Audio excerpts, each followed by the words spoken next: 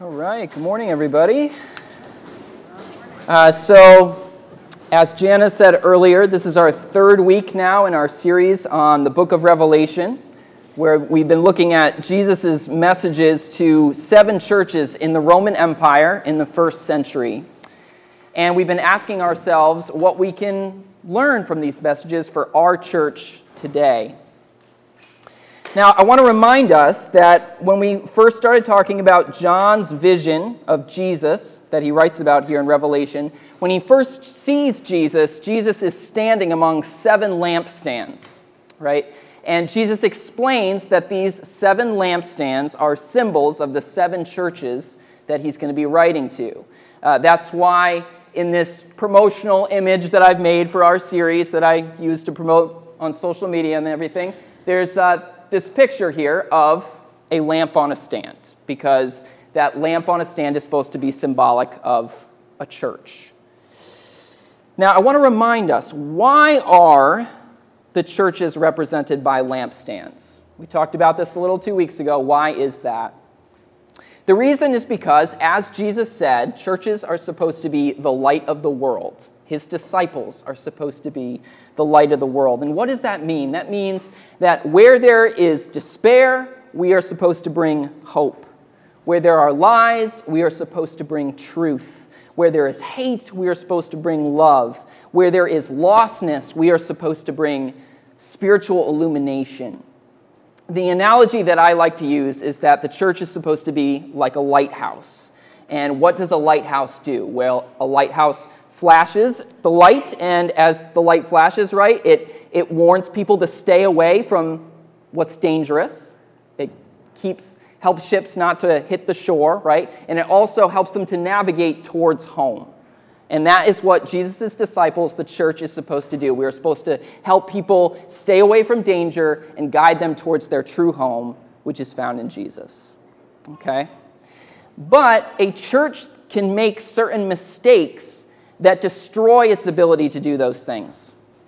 Our lampstands can go dark.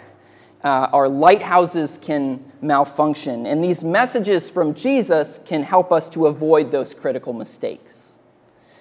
Here's a quick review of what we've looked at so far.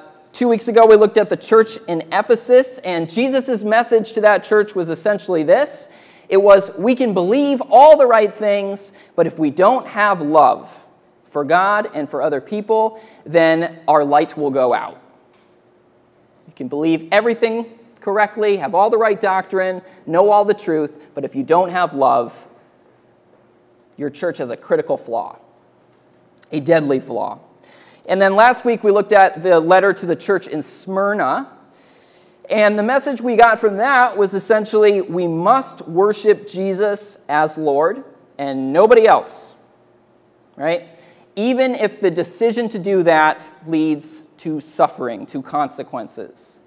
Now that is a tough message, but Jesus is very clear. Be faithful to me.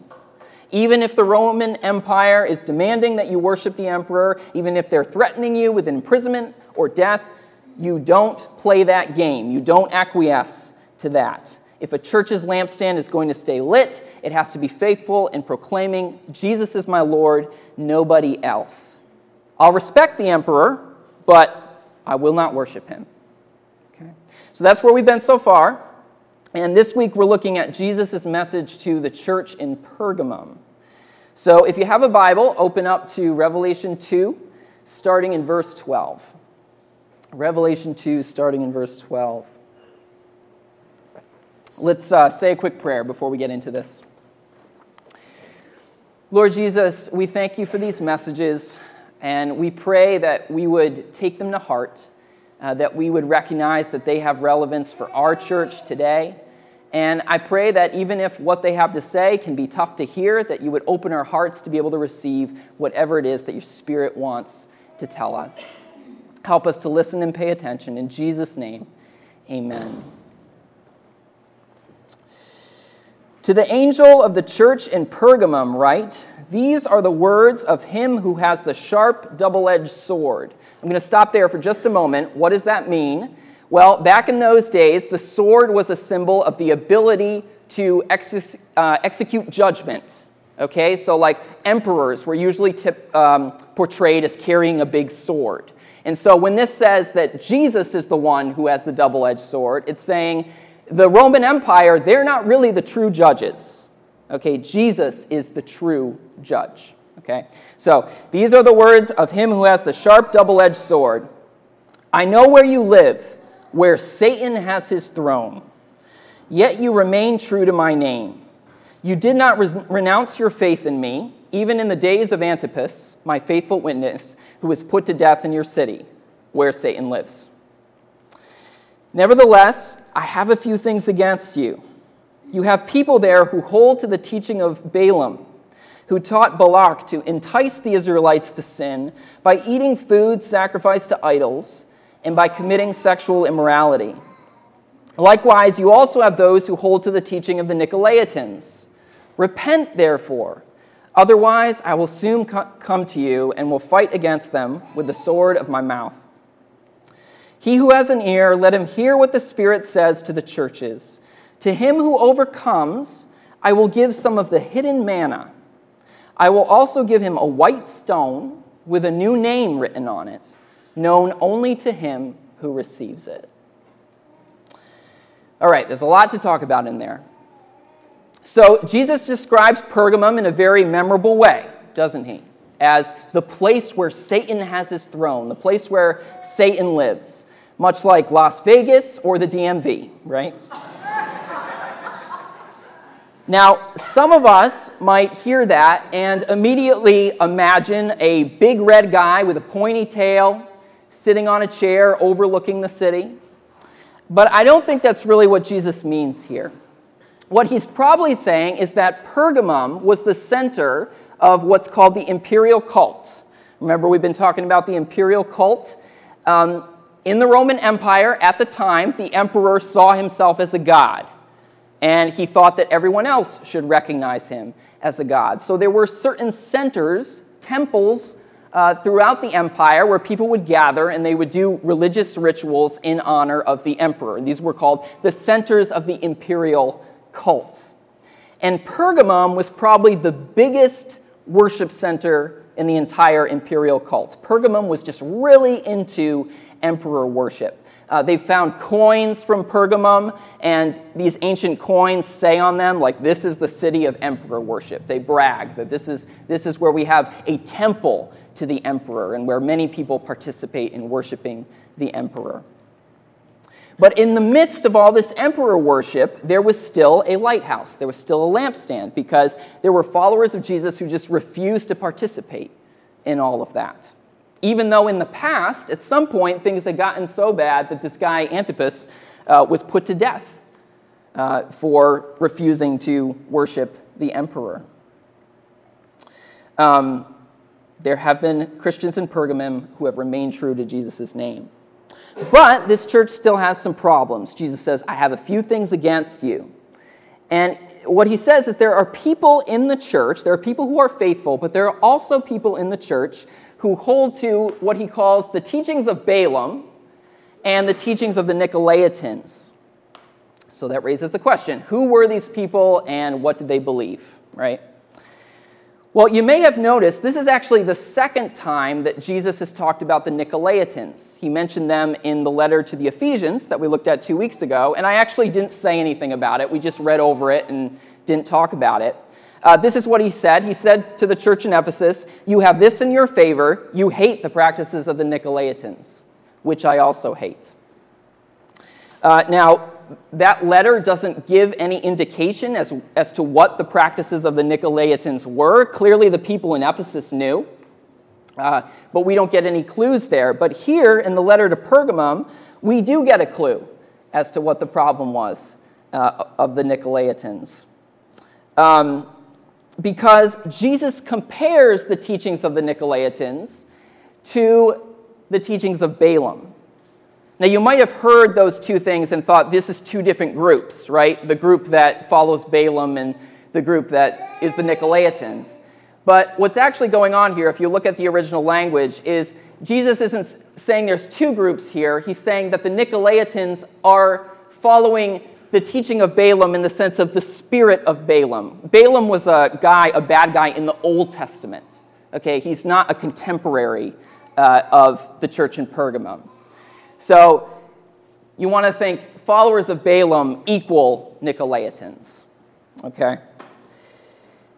So what we learn here is that the problem with the Nicolaitan group is that they seem to be okay with eating food sacrificed to idols and with sexual immorality, right? So I want to spend a little bit of time talking about those two things, eating food sacrificed to idols and sexual immorality. So first one, eating food sacrificed to idols. Now, this one is a little hard for us to understand, right? Because when we go to buy food, we don't have to worry about whether or not it was sacrificed to an idol. That's not something that's on our radar.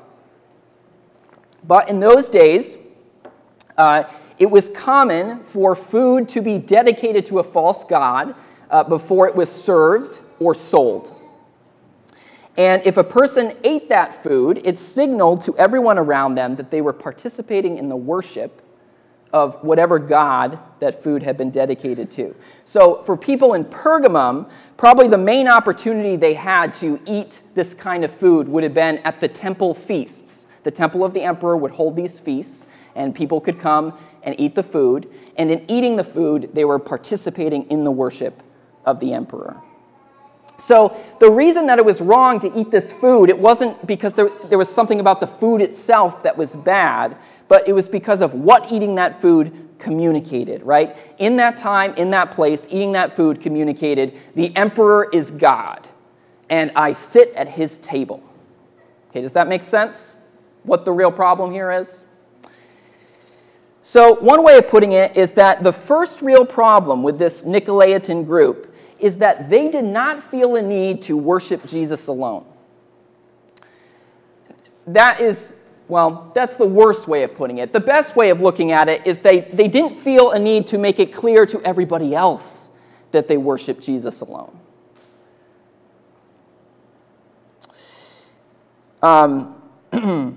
So one way of putting it, to put it in modern terms, is the Nicolaitans were guilty of religious pluralism. Religious pluralism. And Jesus is very clear here that he does not want us to be ambiguous about who we worship. He wants us to be very clear that we recognize him and him alone as our Lord and King. Now, just to be very clear, I want to be very clear about this. That does not mean that he wants us to be disrespectful or rude to people who think differently than us, people from different religions, different belief systems. He still wants us to respect them, but he wants his church to present a consistent witness to the world that Jesus and Jesus alone is God and King. Now, I realize that in the culture that we live in right now, that can sound very, very narrow-minded, right?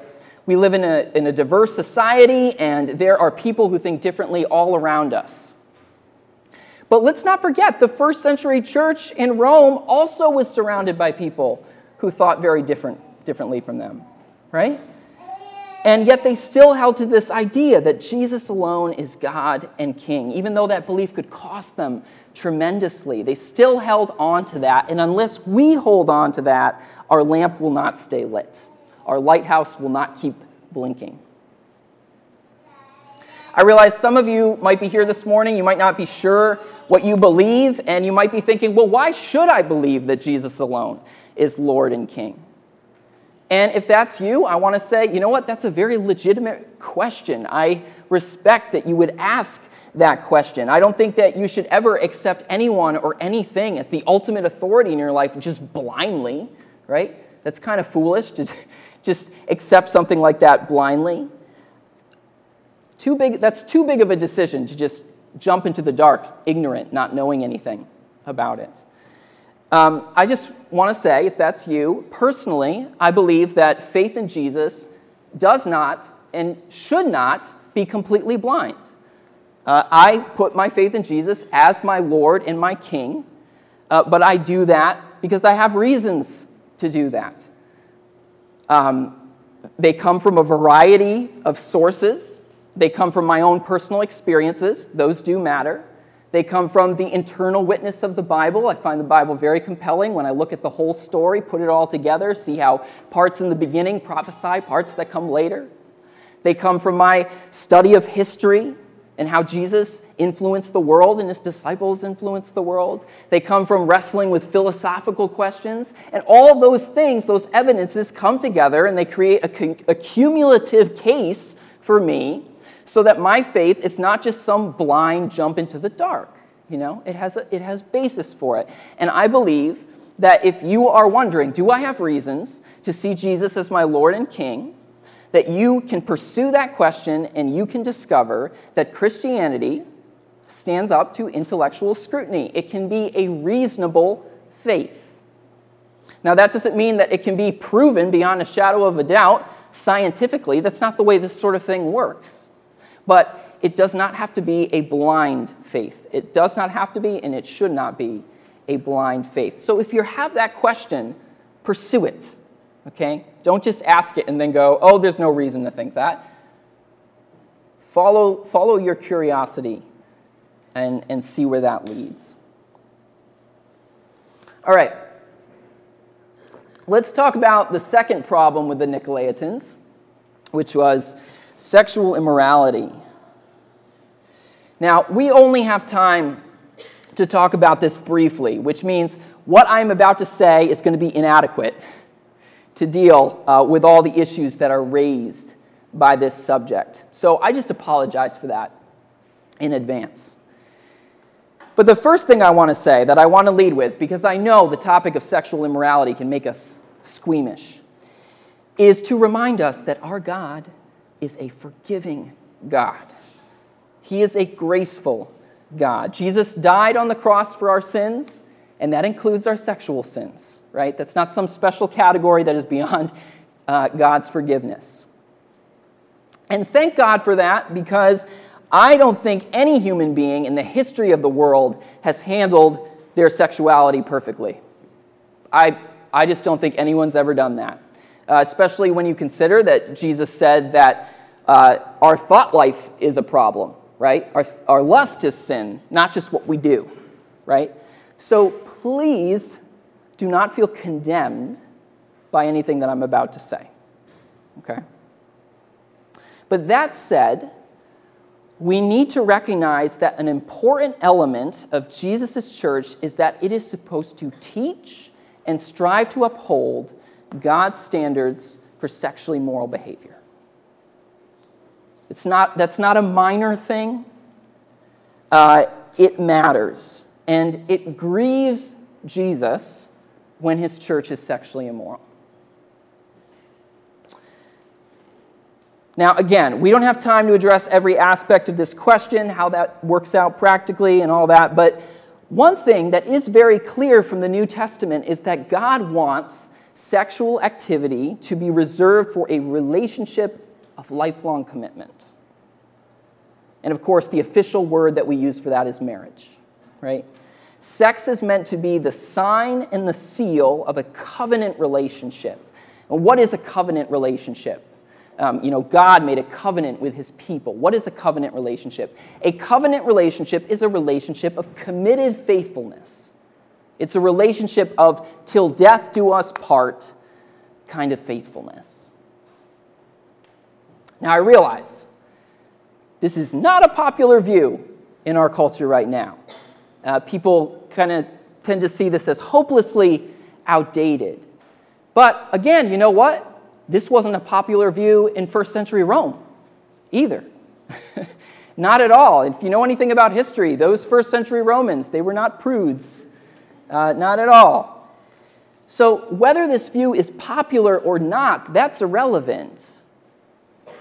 Because either way, it's important to see that Jesus wants his church to care about it, popular or not. Okay? Now again, I realize if you have grown up in mainstream American culture, you might be thinking, this is just crazy. This, reserving sex just for marriage, that's weird. But when you really think about it, there is so much wisdom in God's design here. I really believe that if you think about it, the more that a culture as a whole separates sex from covenant relationship, the more that we divide those two things, there's a host of other problems that come up with that increase the more those two things separate.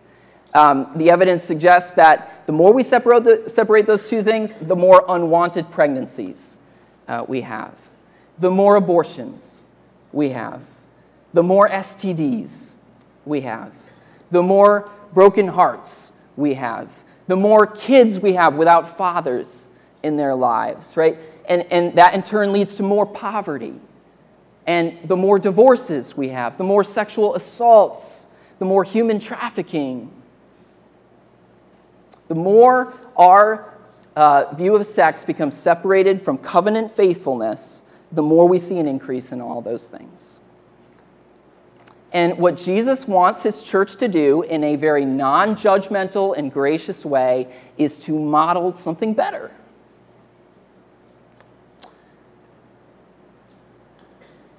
You know, I was thinking about this topic recently, and I thought, our culture right now tends to think that the one thing that makes a sexual relationship morally permissible is consent, right?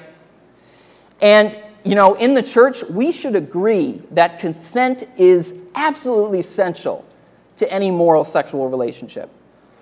Absolutely. But in the church, we should recognize that the consent that is essential is not just the consent between two sexual partners, but the consent of God, too. If we recognize how important human consent is, which it is, then I think we should also recognize how important God's consent is, too. And when it comes to sexual relationships, God only consents if the relationship is one of faithfulness, covenant faithfulness. If that's a topic that stirs a lot of questions for you and you want to talk to me about it, I'm happy to talk to you about it. So just know, like I said, my ability to cover all this is inadequate right now. So I leave you with that, and if you'd like to talk more after service, let me know.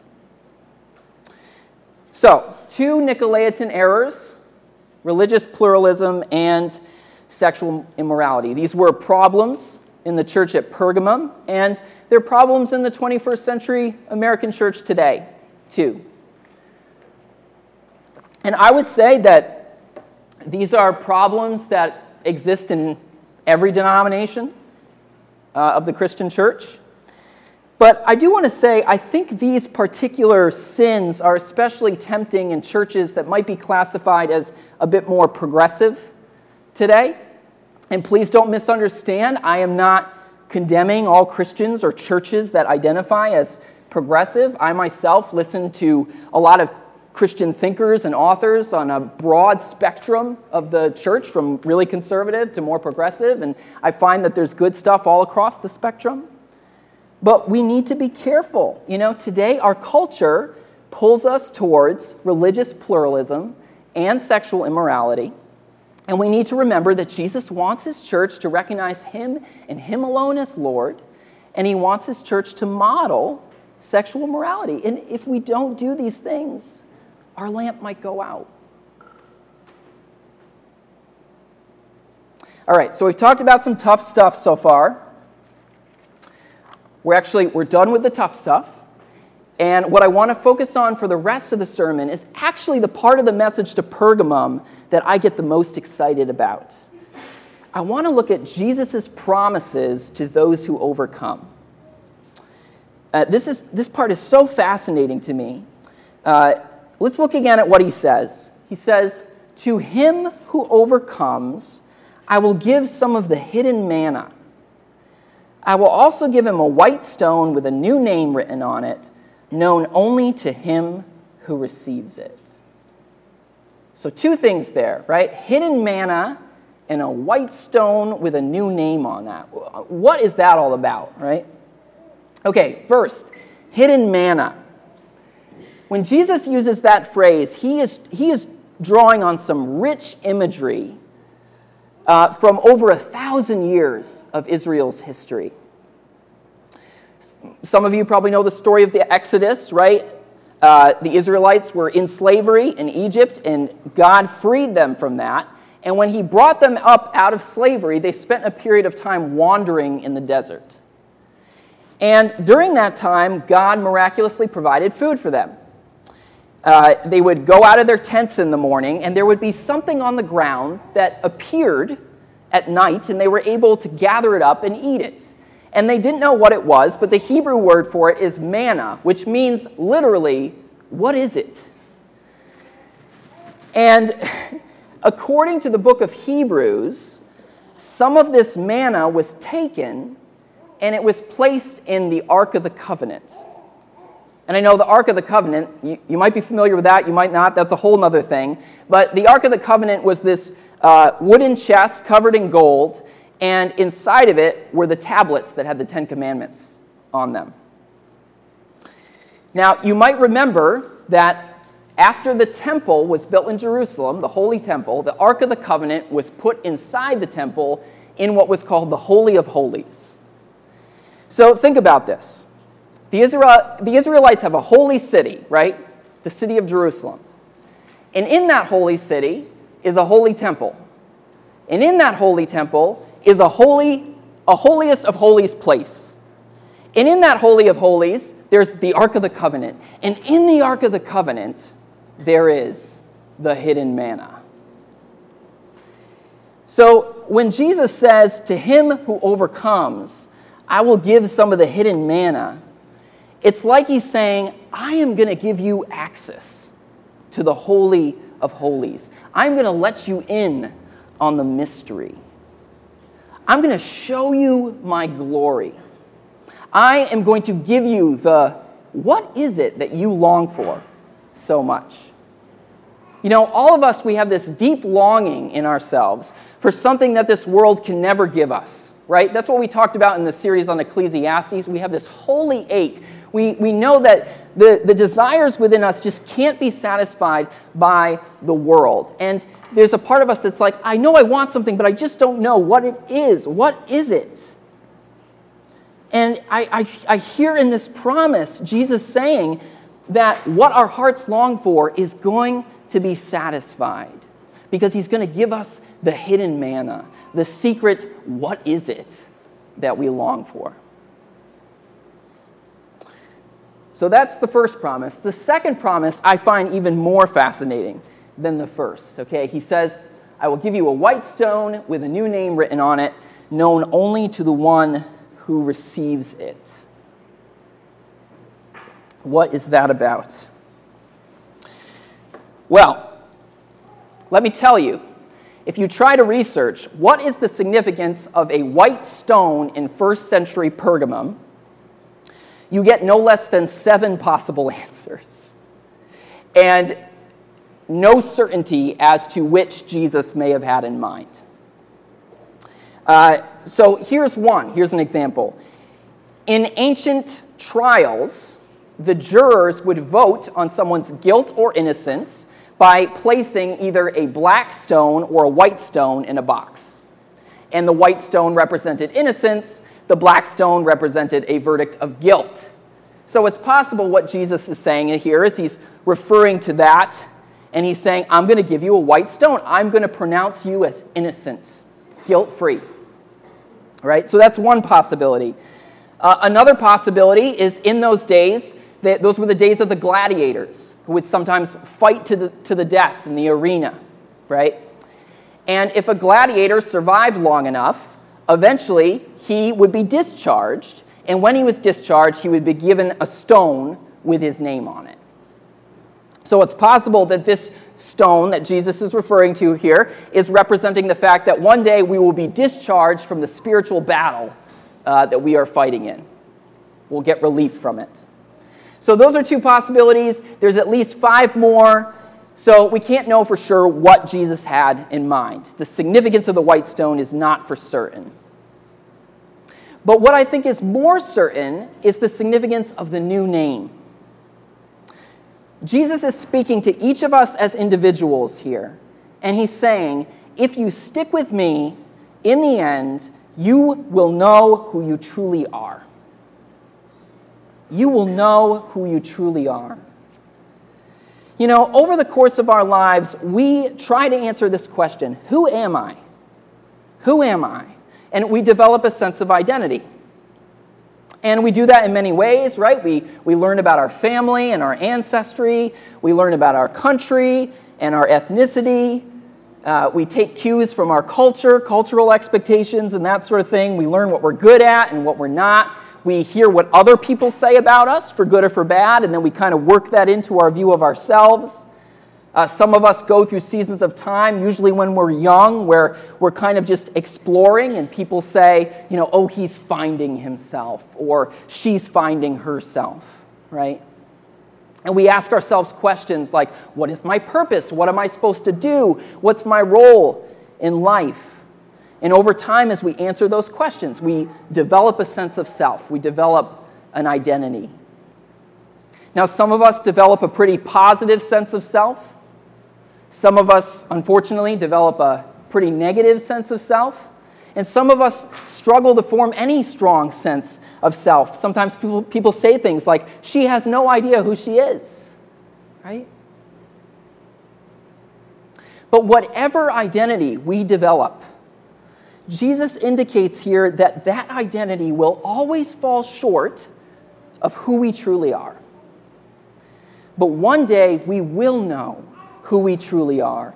We will know who God created us to be, and nothing will get in the way of us seeing ourselves as we truly are.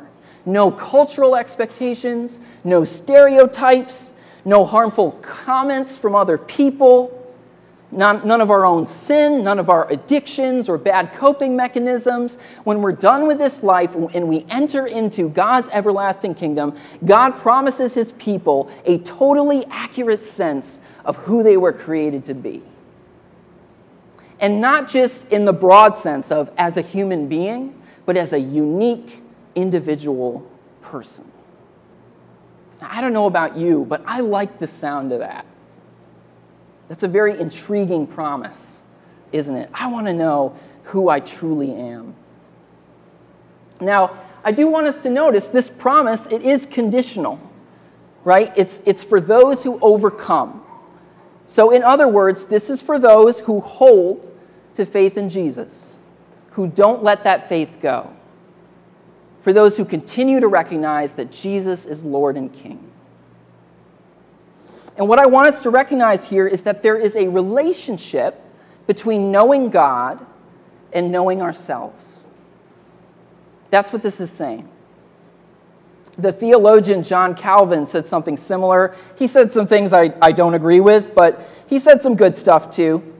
And one thing he said is this: man never attains to a true self-knowledge until he has previously contemplated the face of God and come down after such contemplation to look into himself.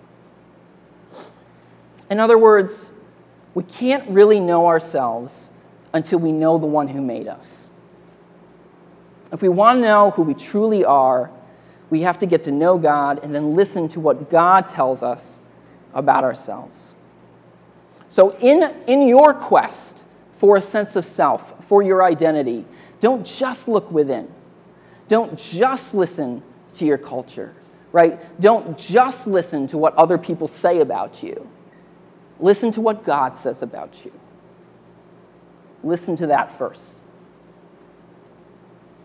You know what I find so beautiful about this promise is it tells us that God really has made each one of us special and unique. God doesn't want a whole bunch of clones. He's made each one of us unique because he says that the new name that we're going to get, it's known only to us and to God, right? Which tells us the name he's giving, it's special, right? If it was known only to us, then it can't be a name that anybody else is getting, right? And that tells us that when God made each of us, he designed each of us to be someone that no one else can be. You are created to glorify God in a way that nobody else can. He created you uniquely, and he loves you as a unique person, and he wants to redeem you as a unique person. To be the unique person that he made you to be for all of eternity.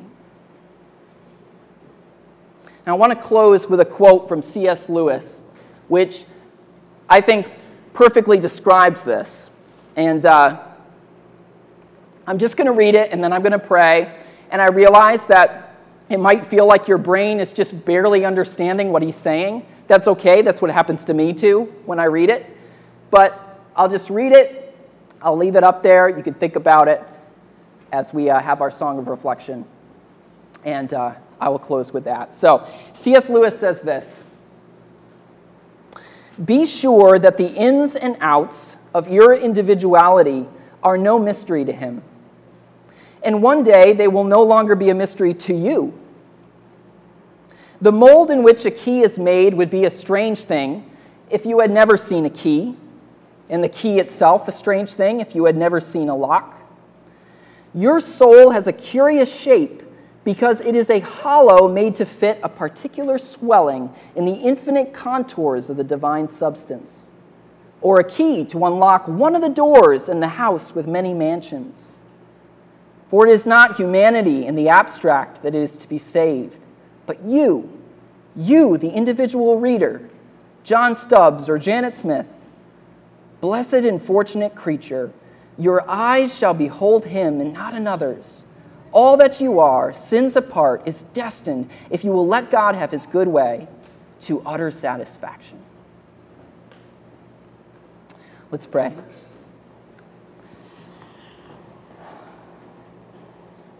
Lord Jesus, we thank you that you have made each one of us unique. And Lord, I pray that as we strive to understand who you've created us to be, that we would listen first to you and to what you say about us, Lord. And I pray that in this life we would be able to get as close as possible to being exactly the unique person that you created us to be, each one of us to be. But Lord, we know that we're never going to completely be that person this side of heaven. And Lord, I pray that each one of us would look forward to having it revealed who we truly are, knowing our true identity fully and completely, Lord. Lord, I pray that we would look forward to that hidden manna, Lord, that secret what is it that can satisfy the longing of our hearts that you offer to us, Lord. And Lord, I pray for your church, Lord. I pray for our church. I pray that we would not fall into the ways of the Nicolaitans, Lord, that you would help us to faithfully proclaim that you and you alone are Lord and King, and to offer every area of our lives up to your authority, Lord, including our sexual lives, Lord. We pray all this in Jesus' name. Amen.